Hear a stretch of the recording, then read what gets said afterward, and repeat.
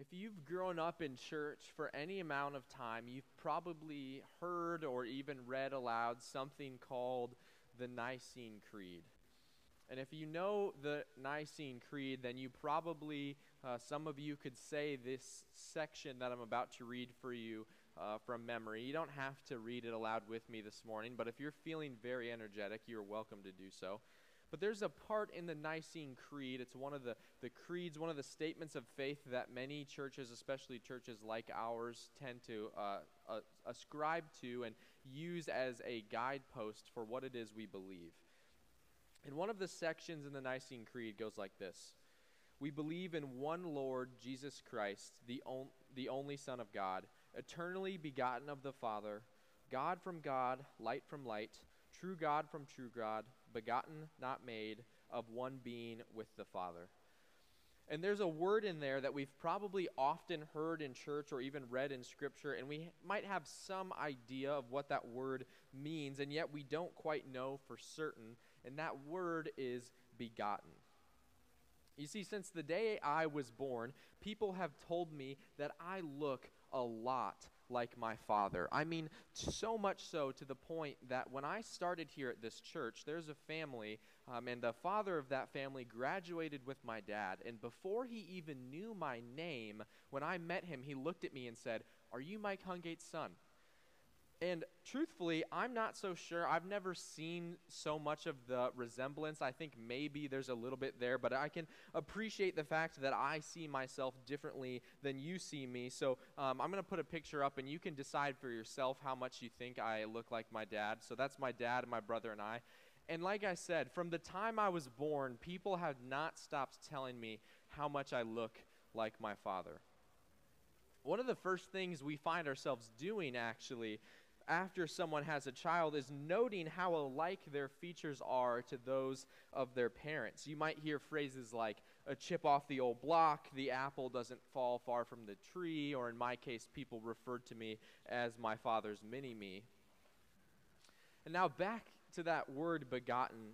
It would be appropriate then, when we're thinking about what that word means, to say that I am begotten of my parents. That is to say, I was born of them. I possess within me the same kind of genetic material that they do. But if my parents had instead decided, instead of having a child, that they would rather create a statue that looked exactly like I look, we would not then say that that statue was my parents' child. We would not then say that that statue was begotten of God. It might be a creation of my parents, but it certainly would not be correct to refer to it as their begotten. And in the culture in which we live, the statement, the premise for what we are going to talk about this morning might be an uncomfortable one, but it's one that must be said. We are not children of God simply because we are created in God's image. But in fact, there's more to what it means to be a child of God simply than being created in the image of God. C.S. Lewis, the great Christian writer, in his book Mere Christianity, puts it this way: When you beget something of the same kind as yourself. A man begets human babies, a beaver begets little beavers, and a bird begets eggs which turn into little birds. But when you make something of a different kind from yourself. A bird makes a nest, a beaver builds a dam, a man makes a wireless set, or he may make something more like himself than a wireless set, say, a statue. If he is clever enough carver, he may even make a statue which looks very much like a man indeed. But of course it is not a real man, it only looks like one. It cannot breathe or think, it is not alive. A statue has the shape of man, but is not alive. In the same way, man has the shape or likeness of God, but he has not got the kind of life God has, and that is precisely what Christianity is about. The world is a great sculptor's shop. We are the statues, and there is a rumor going round that's the shop that someday some of us are going to come to life. That life that Lewis refers to here is the very life of God inside of us, that which makes us into sons and daughters of God. And in order to be children of God, the life of God, that is His Holy Spirit, must come inside of us and save us not only by our trusting in Christ, but by making us new through the life that can come only from God. This is the type of mistake that we oftentimes fall prey to in the 21st century North American church, is that we fall short of the message of the gospel by equating church attendance or good things that we do or the way we treat people as equal to our salvation. And I'm here this morning in the words of the late vicar, which is just a fancy word for pastor, named John Barrage in Everton. And as on his headstone he had inscribed, "No salvation without new birth." And so that's what we're going to talk about this morning, no salvation without new birth. If you have your Bibles, feel free to turn with me to John chapter 3. If you don't have your Bibles, that's okay. You can go ahead and look on the screen. We're going to be in verses 1 through 18 this morning. Now there was a Pharisee, a man named Nicodemus, who was a member of the Jewish ruling council. He came to Jesus at night and said, "Rabbi, we know that you are a teacher who has come from God, for no one could perform the signs you are doing if God were not with him." Jesus replied, "Very truly I tell you, no one can see the kingdom of God unless they are born again." "How can someone be born when they are old?" Nicodemus asked. "Surely they cannot enter a second time into their mother's womb to be born." Jesus answered, "Very truly I tell you, no one can enter the kingdom of God unless they are born of water and the Spirit. Flesh gives birth to flesh, but the Spirit gives birth to spirit. You should not be surprised at my saying, 'You must be born again.' The wind blows wherever it pleases. You hear its sound, but you cannot tell where it comes from or where it is going. So it is with everyone born of the Spirit." "How can this be?" Nicodemus asked. "You are Israel's teacher," said Jesus, "and you do not understand these things? Very truly, I tell you, we speak of what we know and we testify to what we have seen, but still you people do not accept our testimony. I have spoken to you of earthly things and you do not believe. How then will you believe if I speak of heavenly things? No one has ever gone into heaven except the one who came from heaven, the Son of Man. Just as Moses lifted up the snake in the wilderness, so the Son of Man must be lifted up, that everyone who believes may have eternal life in him. For God so loved the world that he gave his one and only Son, that whoever believes in him shall not perish but have eternal life. For God did not send his Son into the world to condemn the world, but to save the world through him. Whoever believes in him is not condemned, but whoever does not believe stands condemned already, because they have not believed in the name of God's one and only Son." So in this passage of what is maybe one of the most famous chapters in all of the Bible, because of that verse 16 that we all know by heart and love, we see Nicodemus coming to Jesus at night to talk with him. And based off of how Nicodemus addresses Jesus, we can guess that Nicodemus is clearly beginning to at least wonder about Jesus. He might not quite believe in Jesus yet. He might not quite have placed his trust in the Lord yet. But Nicodemus certainly sees that God is doing something through this man, Jesus. And for Nicodemus to even be speaking to Jesus at this point is dangerous. You see, Nicodemus is a Pharisee. He's one of the religious elite class that would have ascribed very religiously, very conservatively to the principles and doctrines of the Jewish faith. And so for Nicodemus to be talking to Jesus was actually quite dangerous for him. That might be why he had to come to Jesus at nighttime. Because if Nicodemus's Pharisee friends knew where he was, he would certainly be ridiculed, possibly even punished or executed. And when Nicodemus comes to Jesus and begins to ask him about the kingdom of God, Jesus responds to him in a very curious way. He says, "Very truly I tell you, no one can see the kingdom of God unless they are born again." It's worth noting that when Jesus uses the phrase kingdom of God, he's not just talking about your eternity in heaven, although that's part of it, but actually that throughout the Gospels, the phrase the kingdom of God is used to refer to God's plan for the world. That includes both Christ and his saving sacrifice, as well as God's redemptive plan for humanity that brings us ever closer to that day when every knee will bow and every tongue will confess that Christ is Lord. The kingdom of God is a topic that many of you are probably quite familiar with now because of the Revelation study that we did this past spring. And Nicodemus, he's understandably quite confused. he makes the mistake of thinking that Jesus is referring to a human birth, which I think we have to cut Nicodemus a little bit of slack. If you had never grown up with any kind of Christian upbringing, or if you were someone who was here this morning who didn't know the Lord, and I said to you, there's no salvation unless you are born a second time, you might respond quite like Nicodemus responds and says, how can that be? How is it possible for someone to be born a second time? And Nicodemus makes the mistake that we often might make reading this passage and thinking that Jesus is referring to a human birth. But Jesus answers Nicodemus' questions this way. Very truly I tell you, no one can enter the kingdom of God unless they are born of water and of the Spirit. Flesh gives birth to flesh, but the Spirit gives birth to spirit. You should not be surprised at my saying you must be born again.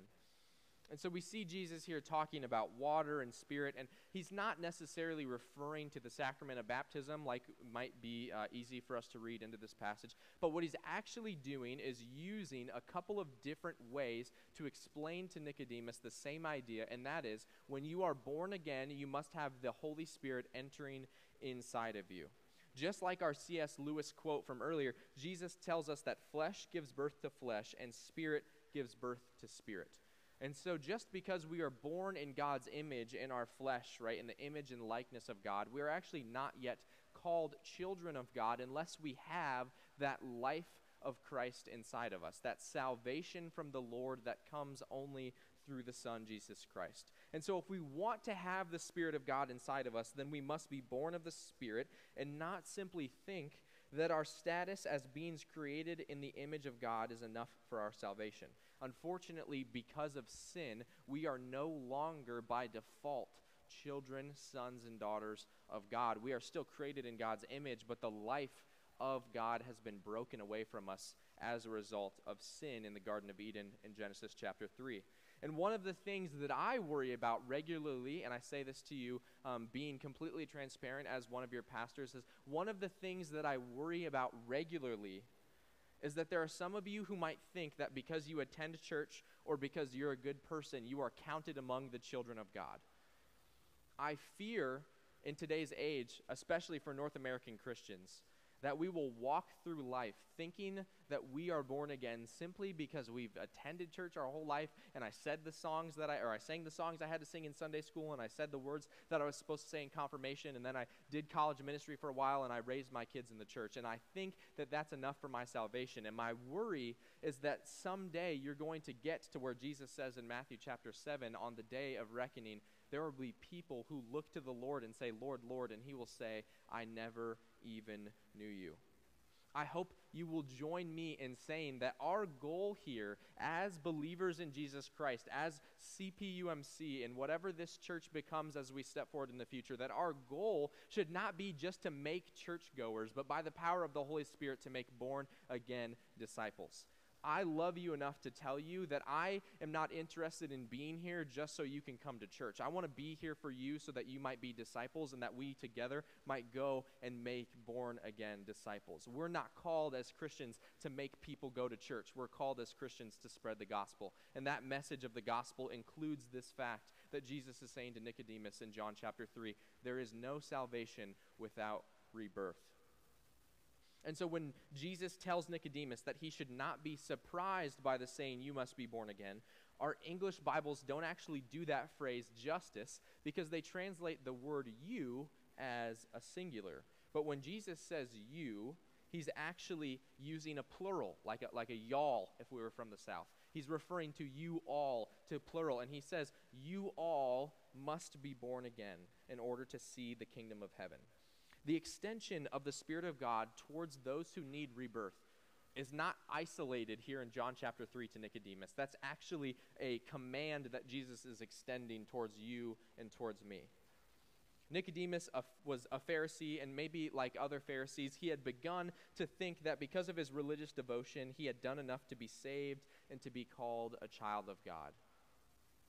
I don't think I need to go any farther in that regard, referring to Nicodemus and comparing him maybe to people even like myself. People who have been in church long enough to think, oh, I know, I've heard John 3:16 before, Pastor, I can just tune out this morning, I don't need to listen to you. But maybe you don't relate to Nicodemus. Maybe you relate to someone in the next chapter of the Gospel of John, in John chapter 4. You may have heard the story of the Samaritan woman at the well. See, this woman was an outcast. She had been married 5 times and then was living with someone who was not her husband. And in her culture, the only way to be divorced was if the man divorced the woman. And so there had been 5 separate men who had brought her publicly before the town and said, she is not good enough for me for whatever reason, and then left her.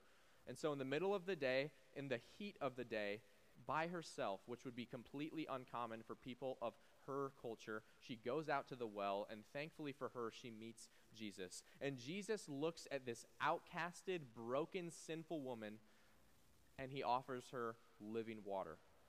The same imagery for the Spirit of God entering into her that he uses with Nicodemus here in John chapter 3 when he says, you must be born of the water and of the Spirit.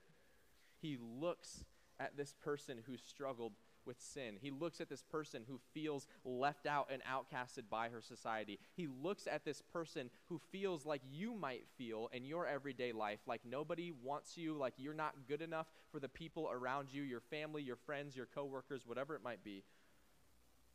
He looks both at the Pharisee who thinks that he's too good and the woman who knows that she's not good enough. And he freely extends the offer of his Spirit to enter inside of them to make them sons and daughters of God. So whether you're someone who thinks that you're a great person or someone who's outcasted by others and plagued by sin and brokenness, the offer of new life by the power of God's Holy Spirit is on the table for you. In the first chapter of the Gospel of John, in verses 12 and 13, we see a better explanation of this concept that just because we are born in the likeness of God does not mean that we are yet children of God.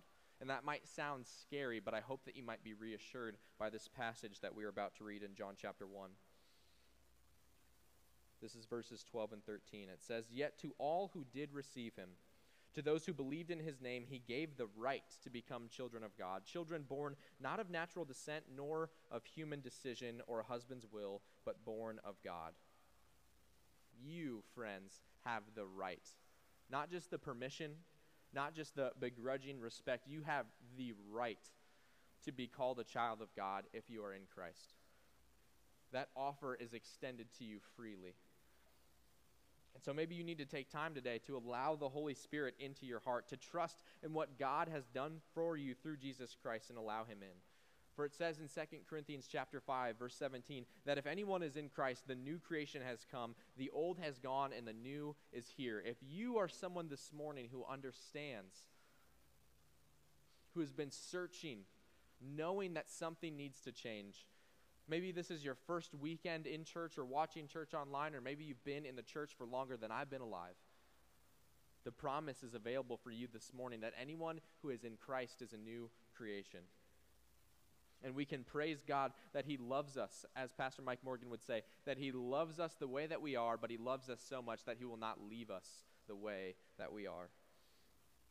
And so maybe you're someone who thinks that you have or knows that you have been born again, or you're someone who's interested in what that means, and you're asking yourself, how do I know that I'm born again?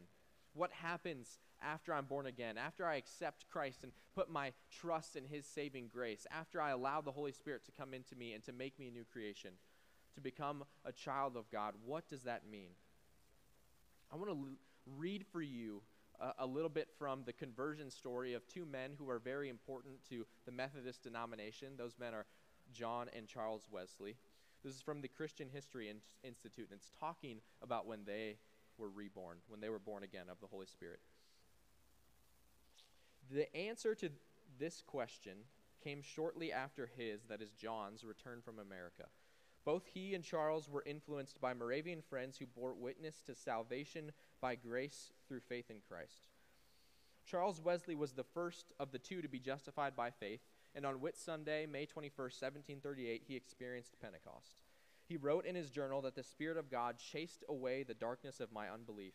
The prolific hymnist eventually, he wrote 6,000 to 7,000 hymns, wrote a hymn to commemorate his day of salvation. 3 days later, on May 24th, 1738, John's seeking for the grace of God ended in a meeting house on Aldersgate Street in London. He wrote in his journal that now famous account of his conversion. In the evening, I went very unwillingly to a society in Aldersgate Street, where one was reading Luther's preface to the Epistle to the Romans. About 9:15, while he was describing the change which God works in the heart through faith in Christ, I felt my heart strangely warmed. John immediately shared the good news with Charles. Charles wrote that towards 10, my brother was brought in triumph by a troop of our friends and declared, "I believe."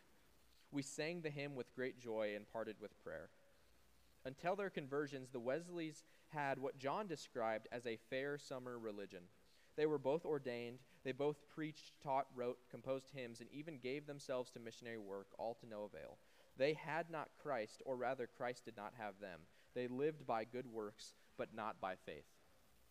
The first principle this morning, how do we know that we are born again, is we trust in Christ alone and not in works. These people, John and Charles Wesley, had been pastors and missionaries. They had just returned from a missionary journey to the New World in the Americas. They had done the church things. They were ordained in the Church of England. They taught, they wrote sermons, they wrote hymns. And yet for the whole time, as John said, they had a fair summer religion, believing that they could simply be good enough in order to earn the salvation that Christ gives freely only through the grace of himself. So our first principle this morning, you can go ahead and put that up on the screen, Levi, for how do we know that we're born again, is to trust in Christ alone and not in works. Ephesians chapter 2, verses 8 through 10 says, "For it is by grace that you have been saved through faith, and this is not from yourselves. It is the gift of God, not by works, so that none can boast. For we are God's handiwork, created in Christ Jesus to do good works, which God prepared in advance for us to do."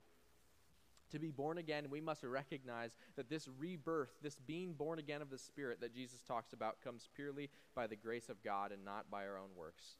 Like a child being born, the work that is done in the rebirth of the Spirit is done by the one who's doing the birthing and not by the child. Moms, can I get an amen? There is nothing that you can do in order to bring about your rebirth. The work in that process is done by the one who's doing the birthing, namely our Lord and God. Our works, they should come as a result of our salvation and rebirth in Christ. They are not the cause of them. Jesus implies this very truth to Nicodemus when he says that the Son of Man, which is a phrase from the book of Daniel that Jesus uses to describe himself. He says the Son of Man must be lifted up like Moses lifted up the bronze snake. And Jesus references here this very obscure little passage of Scripture in Numbers 21 when Moses is leading the Israelites, God's people, through the wilderness, and they begin to sin, and they begin to distrust God and distrust Moses, the leader that God had appointed for them. And so they began to turn away and worship idols. They began to not trust in God's plan to save them and to lead them through the wilderness. And so God sent a brood of vipers. He sent a bunch of venomous snakes, and the Israelites began to be bit by these venomous snakes. And as they were laying on the ground, suffering from the punishment of their sin, God in his grace and mercy said to Moses, "Place this bronze eagle upon a staff and lift it up to the sky. And anyone who turns their head from the idols and looks towards the staff of God will be healed." And Jesus is drawing this beautiful parallel between that story and between our rebirth in Christ. That the venom of sin that is coursing through our veins can so easily be healed from us. Not by any lifting of our own finger. God didn't say to the Israelites, you have to get up and suffer through that venom yourself and then do enough good stuff in order for me to save you. He says simply, look towards me and salvation and healing will come. And that same message that Moses gives to the Israelites in Numbers 21 is given to Nicodemus and to us here this morning. That because Jesus Christ was lifted up on the cross, we are now able to be healed from that venom called sin that is within us, not by our own power, but simply by looking to God. The second way to know if we're born again is to be awakened to the realities of the kingdom of God. Tim Keller says that all living things sense their environment. They sense something about what's in the environment, even the simplest living things. And a baby being born immediately sees for the first time, hears really almost for the first time, at least when they are brought out into the world. They are brought into a world of amazing sensations. One of the things that all the great theologians of the soul over the years have observed is that to cross from death to life, to be born again, means that suddenly spiritual realities that you could not sense before, that were either invisible to you, or maybe you'd say inaudible to you, suddenly you can sense them because you are given a new sensibility. In Colossians 2, it says that while we were dead in our sins and in the uncircumcision of our flesh, God made us alive with Christ, and he forgave us all our sins. And so that very same Spirit that rose God from the dead, that rose Christ from the dead, will eventually heal the entire world by bringing the kingdom of heaven and the kingdom of earth together. And that very same Spirit of God that is going to do that by the power of the Son, Jesus Christ, is actually available to you if you are born again within your own heart. That the same Spirit that rose Christ from the dead and will bring the new heaven and the new earth together is actually within inside of you if you are a believer in Christ. And that is part of what it means to be born again. And it has to change the way you think about and see and understand the world. The way that we see people, the way that we treat people, the way that we understand the things going on around us, the way that we dive into our scriptures has to change. Because one of the blessings of being reborn is now that we no longer have to look at the world just in its sinfulness and its brokenness. And we don't have to look at the people around us just in the bad things that they do and the ways that they fall short of our expectations. But because of the Spirit of God living inside of us, we can look at them and see the healing and redemptive power of Christ in them. That we can look at broken people just like ourselves and see them not for their brokenness, but for what Christ can do through them. We can also see that the world is full of God's Spirit as he continues to change this world into the coming glory. As Jesus says, no one can enter the kingdom of God unless they are born of the Spirit, and yet the grace of God is that for those who are born again by the Spirit of God, part of the kingdom of God actually enters inside of them. Then the final one this morning, for how do we know if we have been born again, is the affections of our hearts are changed. John 3:16, the one from this passage that many of you probably thought, oh, I at least know that one, and me too, before today. For God so loved the world that he gave his one and only Son, that whoever believed in him would not perish but have eternal life.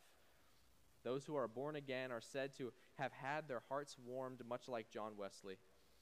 And one of the best testimonies for this rebirth, this having the affections of the heart changed, was spoken to me at a meeting this week, a discipleship meeting that I have with some of our students.